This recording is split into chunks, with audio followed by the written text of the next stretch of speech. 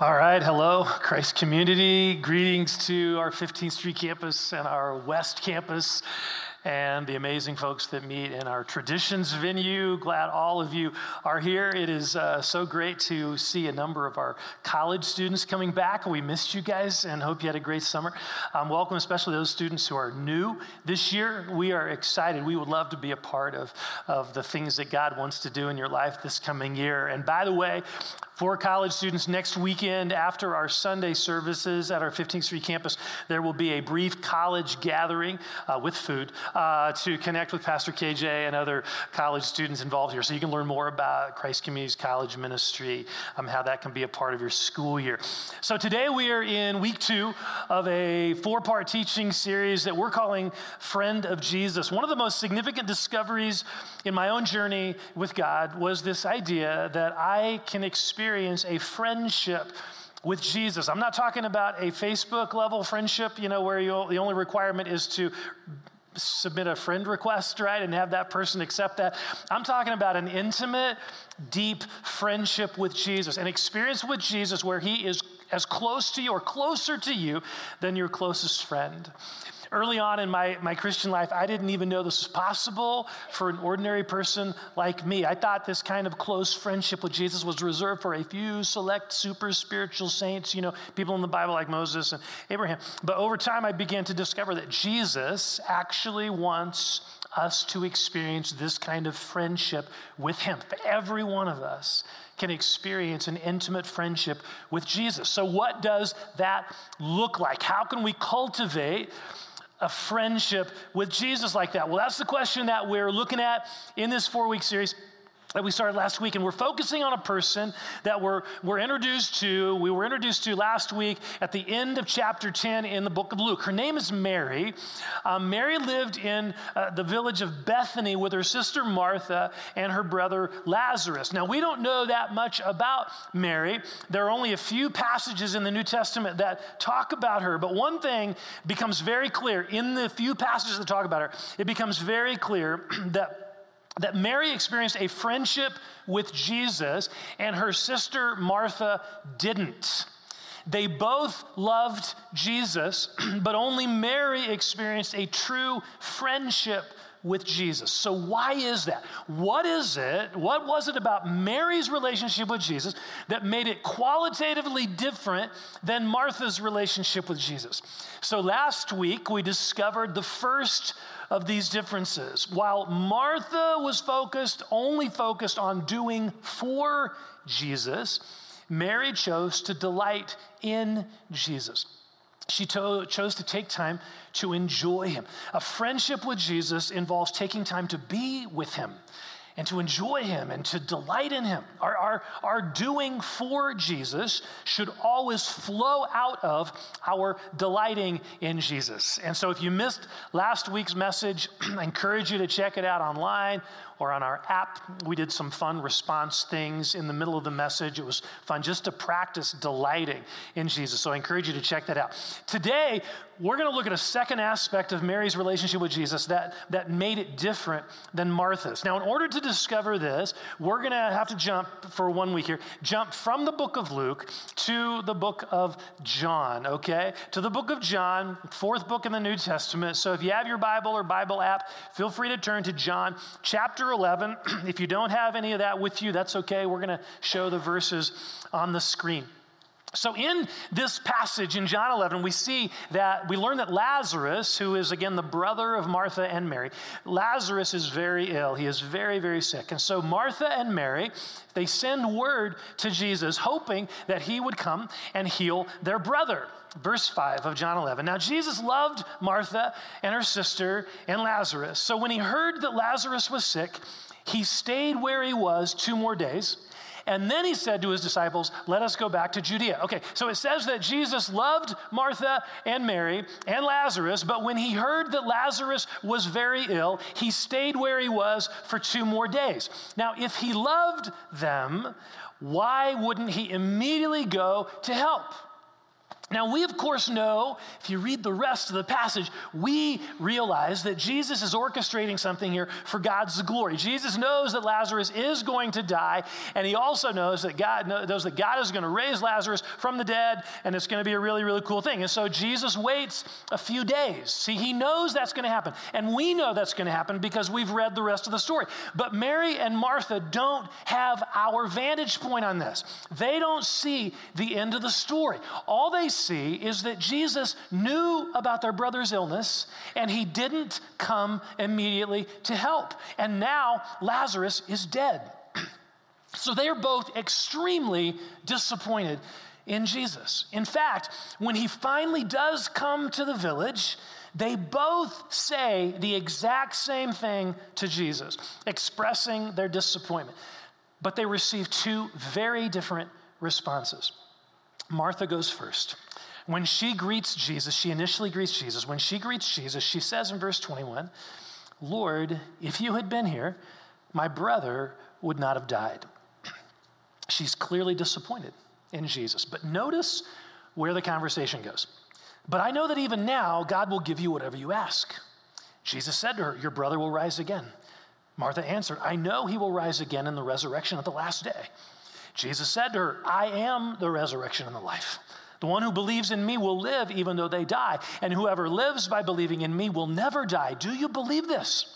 "Yes, Lord," she replied. "I believe that you are the Messiah, the Son of God, who is to come into the world." So think about the context here. Even though the circumstances are emotionally heavy, right? Her brother has just died. The circumstances are emotionally heavy. The interaction, if you notice, the interaction is all theological.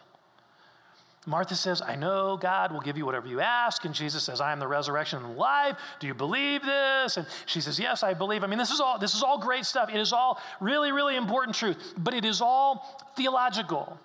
The interaction, the relational interaction here is it's all at a theological level. Now, I want you to contrast that response, Jesus' response to Martha, contrast that with Jesus' response to Mary when he sees her, and she says to him the exact same thing. Verse 32.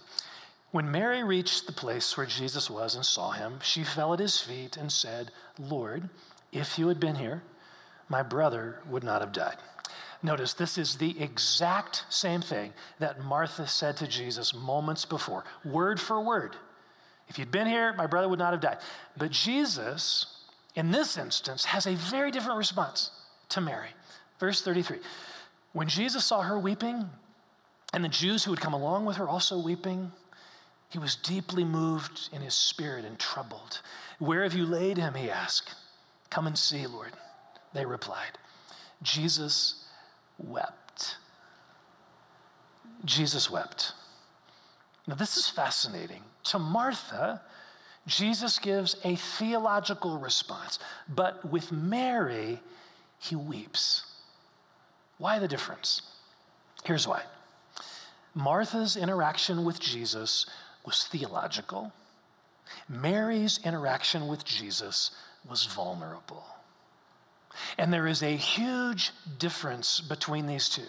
Jesus clearly loved both Martha and Mary, but his response to them was very different. And this difference highlights a crucial characteristic of a friendship with Jesus, a crucial characteristic of a friendship with Jesus, and that is vulnerability. Vulnerability. We are told that Mary fell at his feet. She was weeping. She was grieving. Her heart was open. She was being real, and it moved Jesus' heart. You see, this is the way that friendship works. This is how relationships deepen. I remember years ago, many years ago, reading, it was old back then, John Powell's classic book on relationships. It was called Why Am I Afraid to Tell You Who I Am? And he talks in that book, he talks about 4 levels of relationship. Level 1 is cliche. How's the weather? How you doing? What do you think about the Rockies? All that stuff. How are you? It's very superficial, right? Level 2 is the level of information or facts. Where do you live? Where do you work? Do you have children? What are they like? Factual information about ourselves.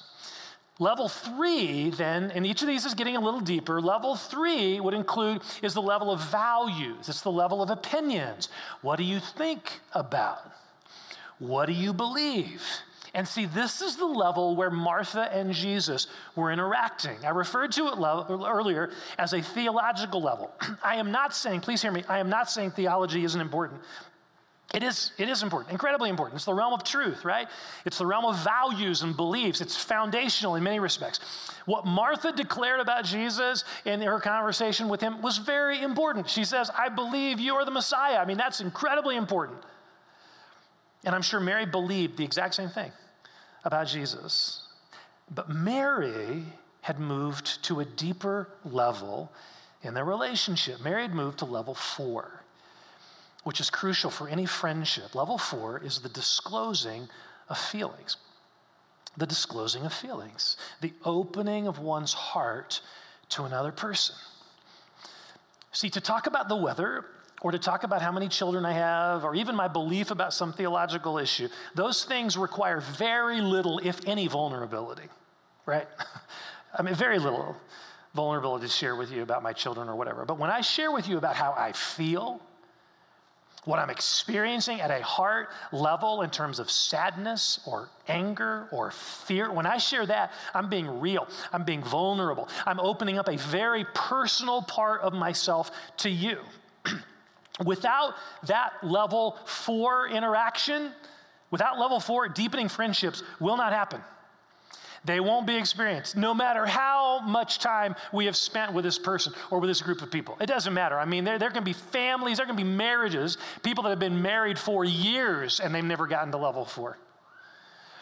E-groups can meet for years. Small groups of people can meet for years. Have coffee every Friday morning, whatever. People can meet for years and never get to level 4. If people keep everything at an informational or a theological level, sharing thoughts and opinions, but not sharing their hearts, they will miss out on a deepening friendship. They'll miss out. Now, here's the deal. This principle applies, this level of disclosure, this vulnerability principle, not only applies to our horizontal relationships with other people, it also applies to our relationship with Jesus. Where are you in your relationship with Jesus? Level 3 or level 4? Let me ask it this way. Is your relationship with Jesus primarily informational, theological, what you believe about him, the doctrinal truths contained in the Bible? Is it that? Or is it a level 4 relationship, a relationship characterized by vulnerability with Jesus? An open heart. Which is it? There are many Christians whose relationship with Jesus stays at level 3 for years, maybe their whole life. They have a sincere relationship with Jesus, but it stays at level 3 for years. They know the Bible, they may be active in ministry, but their relationship with Jesus never gets to level 4. Now, there's this fascinating and kind of distressing, sort of disturbing passage in Matthew chapter 7, in verses 21 to 23. Jesus is speaking here. And notice what he says. He says, not everyone who says to me, Lord, Lord, will enter the kingdom of heaven, but only the one who does the will of my Father who is in heaven. Many will say to me on that day, Lord, Lord, did we not prophesy in your name, and in your name drive out demons, and in your name perform many miracles? Then I will tell them plainly, I never knew you. Now notice that last statement Jesus makes. He doesn't say, you never knew me. In other words, he doesn't say, you didn't spend enough time learning about me. You don't have enough information about me. That's not what he says. He says, I never knew you. Now hold it. He's omniscient, right? God is omniscient. God knows everything. What does he mean? I never knew you. This word know speaks of relationship. It's the same word used to describe the relationship between the Father and the Son and the Holy Spirit in the Trinity, right? They know each other. There is a level of interaction, relationship, deep level, and know is the word the Bible uses to talk about that. Jesus is saying, I never knew you at an intimate relational level. You were maybe doing all this religious stuff, right? You were doing all this stuff for me, but you never let me in to those secret, vulnerable places in your heart. I never knew you. See, the relationship, the life that Jesus invites us to experience with him is a life of intimate union with him. That's what a friendship with him looks like. Opening our hearts to him, being real with him. So going back to Mary and Martha and their response in this passage, both of them, think about this, both of them are experiencing significant disappointment with Jesus, maybe even anger. They sent word that their brother was very sick. He was on his deathbed, and Jesus waited 2 days to come to them. He was too late. When he finally got there, Lazarus was already dead. I mean, that incredible disappointment with Jesus. He didn't do what they wanted them to do, what they expected him to do. So what do you do with disappointment like that? What do we do with disappointment in Jesus like that? Because all of us have, or if we haven't, we'll experience this. How do we respond when we fast and we pray for God to heal our marriage, or to remove our sexual struggle, or to help us find a spouse, or to restore a struggling child, or to get pregnant, or to find a job? And maybe we fast and we pray for months and months and months, and yet nothing seems to be happening. What do you do with that? God's not coming through the way that we expected him to. He's not coming through the way that we ask him to. And it's not like we're asking him to win the lottery or something, right? We're just asking for these good, God-given yearnings in our heart to be met, right? That's all we're asking for. And yet nothing seems to be happening. What do we do with that? Now, what many people do, they decide to turn away from Jesus, right? They turn away from Jesus. They decide that he really can't be trusted. He's not doing what we expect him to do. He's not doing what we ask him to do. He's not doing what he should be doing. He's not meeting our expectations. And so why bother? Why bother? And so there are a lot of people who maybe initially kind of have this relationship, this belief in Jesus, and then they just decide to check out because he's not meeting their expectations. And that's certainly one option, but it kind of leaves in the dust any idea of having a friendship with Jesus. If we choose that option, we're kind of just abandoning this idea of friendship with Jesus. A second option that many people take is the Martha option. Just keep everything theological, right? Keep everything theological. Just keep reciting theological answers. Stuff your real emotions. Don't tell anyone about your disappointment. Just keep claiming God's promises, right? When someone asks how you're doing, just say, God is good all the time, right? Now, please hear me. I'm not saying that any of that is wrong. I'm not saying any of that is untrue. The problem is, when those responses all stay at level 3 in our relationship with Jesus, that's when there's a problem. Because what it means, when it stays at level 3, that means we're stuffing our real emotions behind this veneer of faith, right? We're stuffing our real emotions behind this veneer of faith. And when we do that, we end up with a Martha relationship with Jesus. A theologically correct relationship without a friendship. A theologically correct relationship without a friendship. So Mary shows us another option here. Rather than running from Jesus or hiding behind a theological veneer, Mary opens her heart to Jesus. She shows her true emotions in his presence. In his presence, she shows her true emotions, her grief, her sadness, her disappointment. She's weeping, right? She lets him into her heart. And that's exactly what he wants. That's what Jesus wants. He wants our hearts. He wants our hearts. I was talking with a friend the other day, And he was sharing about some of the challenges going on in their lives right now, family stuff and a new baby and work challenges. And he said to me, early on in my Christian life, I thought I had all the answers. I had the right Bible verses for anyone in crisis. I could quote the Bible verse for them or whatever. And then he said this, but now I realize that life is not that simple. It can't always be fit into these neat and tidy theological categories. See, that's a brilliant observation. It's absolutely true. And that realization that he just articulated, that is actually a huge step toward friendship with Jesus.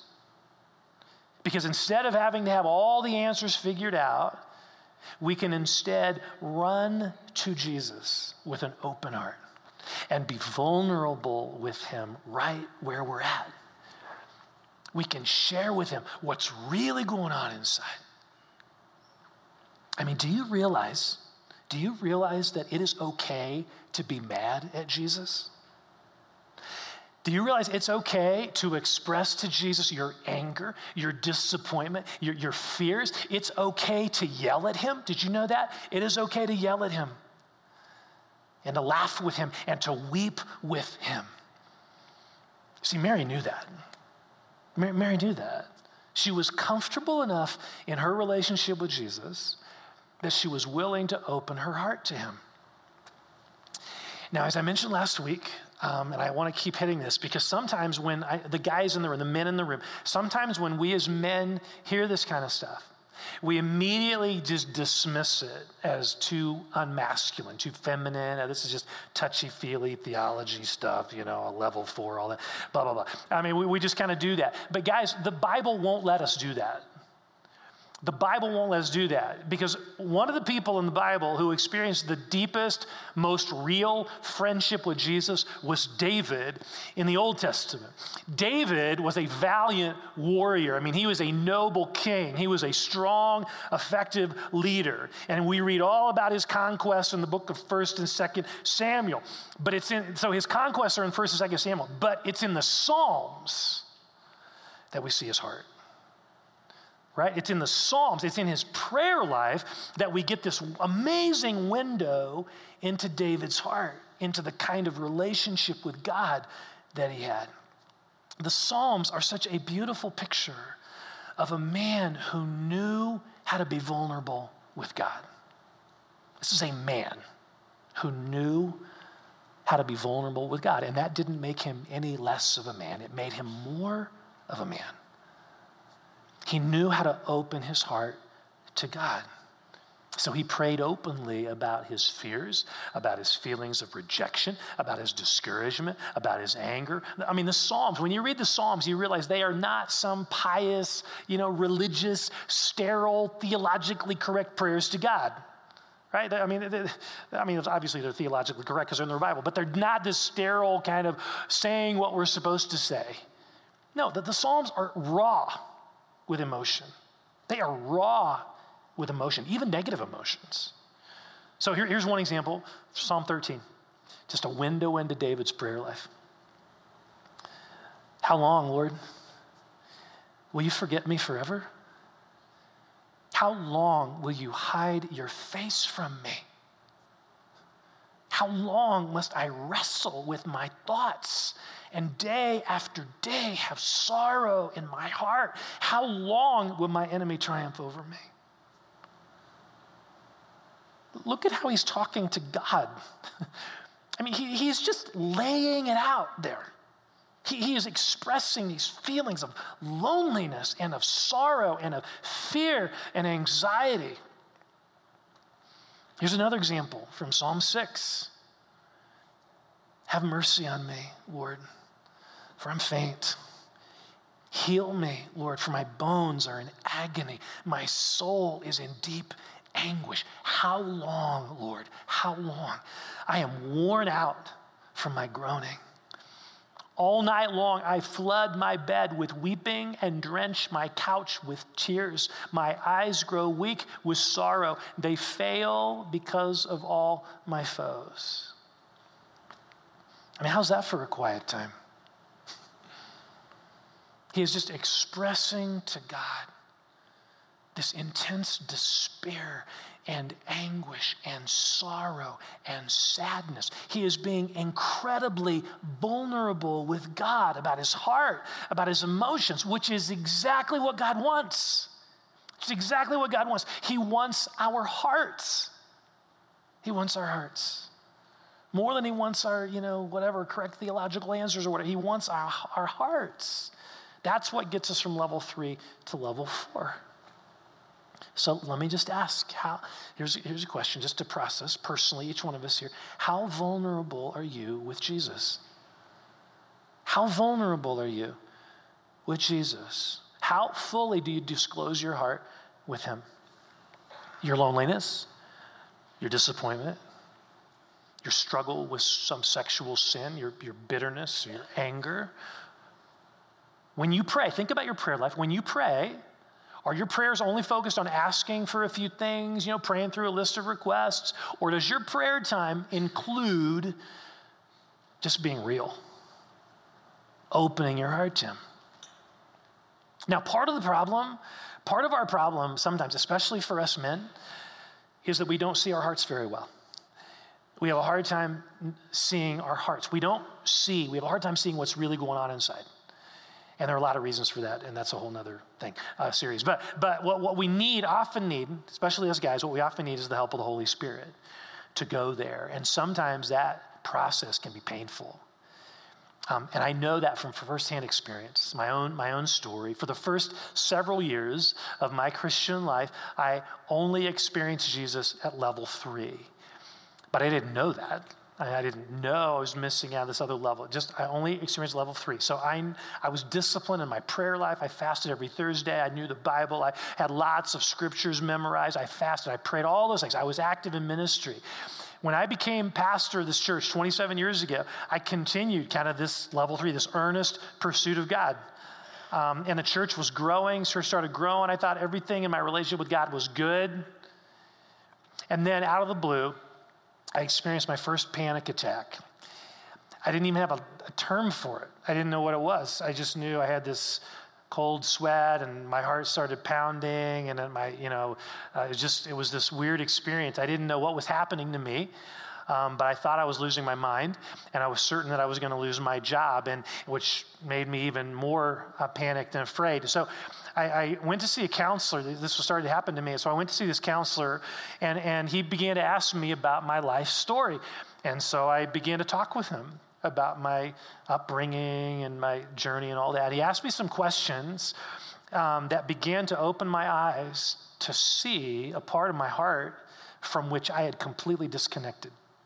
A part of my heart that was so desperate for acceptance and validation that I was using the success of the church to feed that need in me. I was using a growing church to make myself feel valued and acceptable. And that's why I was so driven. It's why I was so intense. I was desperately trying to prove my worth through my performance. And I had lived my whole life that way and never realized it. I'd lived my whole life that way. And it was like I was seeing a part of my heart for the first time. Seeing this part of my heart for the first time, that this part of my heart that housed this very insecure little boy who longed for acceptance and love, however he could find it.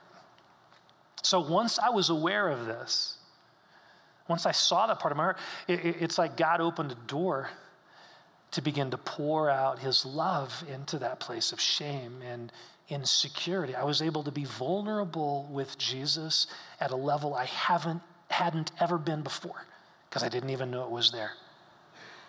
Now, I wish I could say that place of insecurity is completely healed, but it's not. It's way better. Trust me, it is way better, but it is not completely gone. I'm still very much on this journey, but here's the wonderful thing about that. Here's the wonderful thing about that.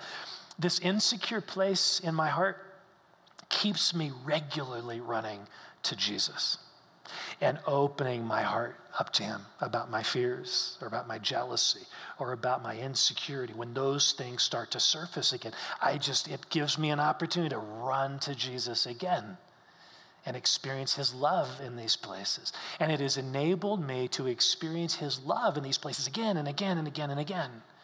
And so I now often taste of a level 4 relationship with Jesus. And I don't ever want to go back to a relationship with him that's just level 3. I don't want to go back to that. A relationship with him that's theological and informational, but not vulnerable. Because I've lived the difference, and I don't want to go back. So let's look again at the question I asked earlier. This is the key question. This is the key question. How vulnerable are you in your relationship with Jesus?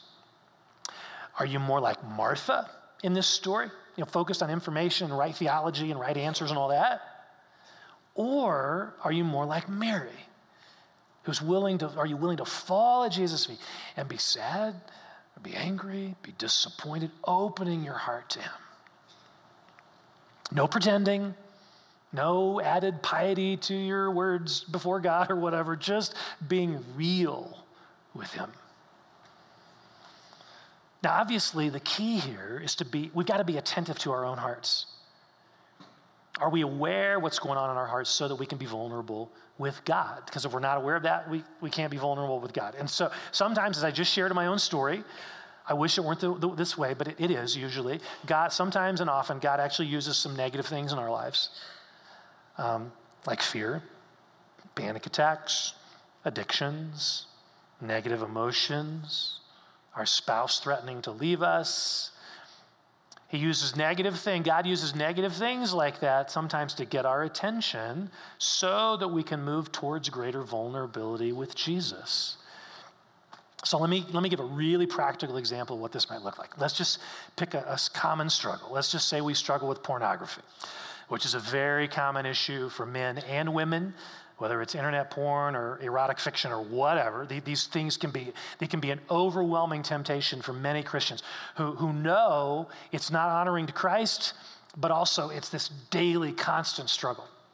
The typical approach to this area, would be is memorize Bible verses, right?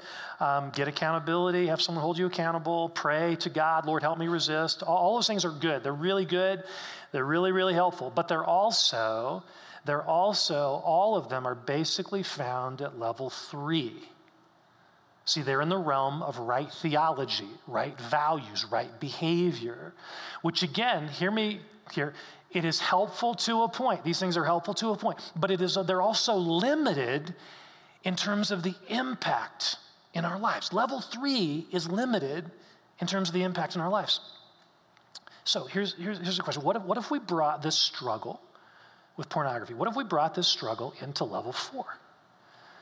Into this area of vulnerability with Jesus. So what do I mean by that? Well, it would mean we open our heart to Jesus by asking him, Lord, what is this struggle really about? What am I really thirsty for when I look at this stuff? What heartfelt need am I trying to fill with porn? Is it loneliness? Am I lonely? Am I bored? Am I insecure? Is there this need to feel wanted and feel affirmed?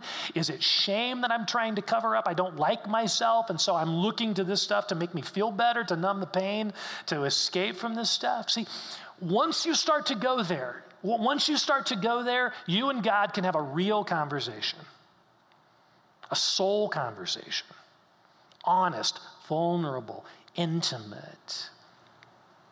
God, I admit, when I'm looking at porn, what I'm really looking for is affirmation. I'm looking for acceptance. I'm looking for someone to want me. What I really long for is intimacy with you. See, that's a level 4 conversation with God. And what it does is it takes our approach to sin out of the realm of just sin management and into this place of heart vulnerability. And inviting Jesus into the root cause. This is just like, you know how when you have dandelions in your lawn, if you mow your lawn, it looks really good. There's no more yellow dandelions, but you didn't really fix the root problem. You're just mowing the lawn. Just keep mowing the lawn. That, to me, is kind of level 3 right? I'm just going to try hard. We're just mowing the lawn. It's just level 3. Level 4 gets us to the root. What is really going on here in my heart? What do I really long for?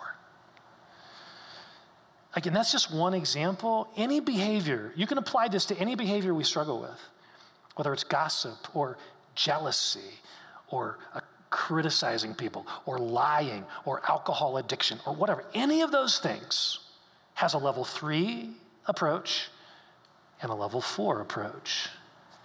And again, both are important. Please hear me. Both are important. But if we only deal with it at level 3, at the level of theology and belief and values, we are missing a huge aspect of the power of the Spirit in our lives. We're settling for sin management rather than for real heart transformation. See, Jesus wants us to be vulnerable with him. He wants us to fill those places in our hearts, those places that are filled with shame and fear and insecurity and pain. He wants to fill those places, but he only does that. He's a perfect gentleman. He only does that if we allow him into those places. If we, like Mary, fall at his feet and open our hearts to him. So are you willing to go there with Jesus? Are you willing to go there with Jesus? Let's pray. And what I want to do here, I want to lead you in kind of an experience, a response experience. And I want to mention again, really important. You may be here. You may be here and just sort of questioning Christianity. You may be an agnostic or an atheist or whatever. And a friend invited you. You don't even believe this stuff, and that is totally okay. We're so glad you're here. That is totally cool. I don't want you to feel any pressure in this response. You can just sit back and chill, okay? But if you are in relationship with Jesus, I want to invite you to respond, a particular response to him. So here's what I want you to do. I want you to think about your relationship with Jesus right now and ask it in terms of this question. Is it primarily at level 3 or level 4? In other words, how vulnerable are you with Jesus?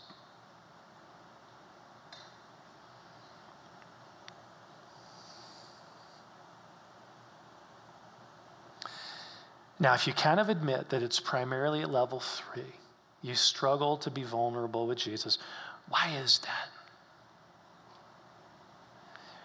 See, often the reason is shame. Deep within ourselves, we feel dirty, right? Unlovable. How could I admit this to Jesus or I'm ashamed of this area.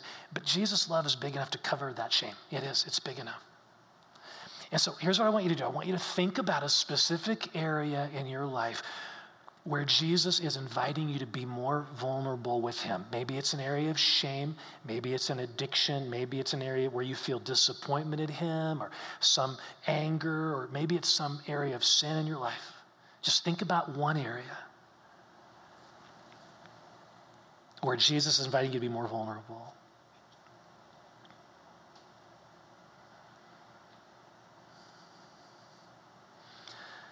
Okay, so you got that area in your mind. Now here's what I want you to do. I want you to place yourself in this story where Jesus is coming towards you.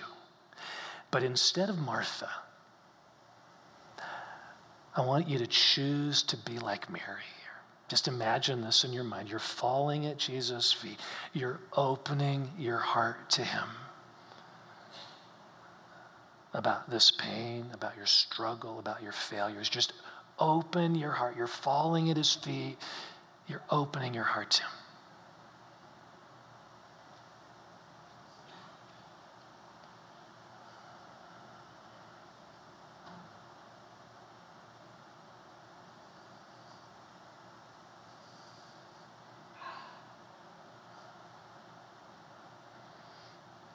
Now, here's what I want you to pay attention to as you're doing that with Jesus. What is Jesus doing with you?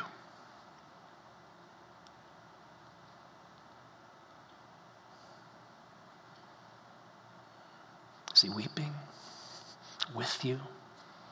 Is he holding you? Is he lifting you up? What is Jesus doing?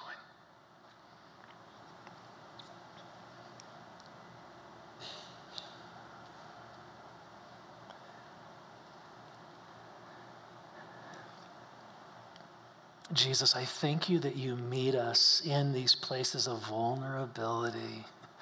Without condemnation, you meet us there and you hold us and love us and lift us up and dust us off. You weep with us. You are with us in our pain, in our struggle, and we're so grateful. And I pray for all of us here to grow in our Mary experience with you, our level of vulnerability with you, to live in this place of open-heartedness before you.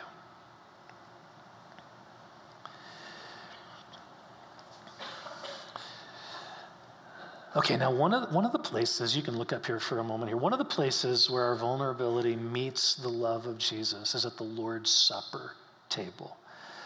When we partake of the bread and the juice, we do so not as perfect people, we do so as sinners, right? As people who need a Savior, who need forgiveness, who need to be reminded of his love. But to partake of the Lord's Supper, it requires an intentional action on our part. We are choosing to come to Jesus with our need, right? With our anger, with our disappointment, with our sin, to admit that to him and to surrender that to him. We are running to him, acknowledging that he is our life and our hope and our Savior. This is not about being perfect. It's about being real. Receiving afresh what Jesus has done for us on the cross. So this is a very significant action that we're going to take in a couple minutes here. The Lord's Supper is a place for sinners. But there's an important caveat that I feel prompted as I was praying for this service. I felt prompted to share this. It's a place for sinners, but it's not a place for willful rebellion. What do I mean by that? If you are embracing a particular area of sin, maybe it's adultery or whatever, and you are not repentant, I encourage you to not partake of the Lord's Supper. And the reason is because of the passage the Lord brought to my mind, 1 Corinthians 11, where there is a strong warning against taking the Lord's Supper in an unhealthy manner. Again, this is not about perfection. It's not about perfection. It's about repentance. It's about coming to the Lord's Supper with an open heart, admitting that we need Jesus. And when that is the posture of our heart, all are welcome. All are welcome. Okay, so let me lead us into prayer as we prepare our hearts for the Lord's Supper. And then what's going to happen, I'll pray here, and I'll just explain some logistics in just a moment. But let's pray. And I want to encourage all of us to ask ourselves, are we prepared to receive the Lord's Supper? Are we coming to Jesus as repentant sinners in need of his forgiveness and life, acknowledging him as Savior? And maybe it's the first time you've ever done that, where right now in the quiet of your heart, you're saying yes to Jesus to receive his forgiveness. He would love that, for you to do that, to open your heart to receive him. So Lord, we prepare our hearts now. We thank you that this table is for sinners. And we may be struggling with areas of sin, maybe daily, minutely, we're struggling. But as long as we're coming to the table with an open heart saying, God, we want you. We need your forgiveness and your life. We're not coming in willful rebellion, but we're coming as sinners in need of a Savior. And we thank you for the offer and what the Lord's Supper represents. And so we open our hearts to you. Thank you for the bread that represents your body, Jesus, given for us. Thank you for the cup, which represents the juice, represents your blood shed for us. It is about your work, not ours. And so we're grateful. We're grateful.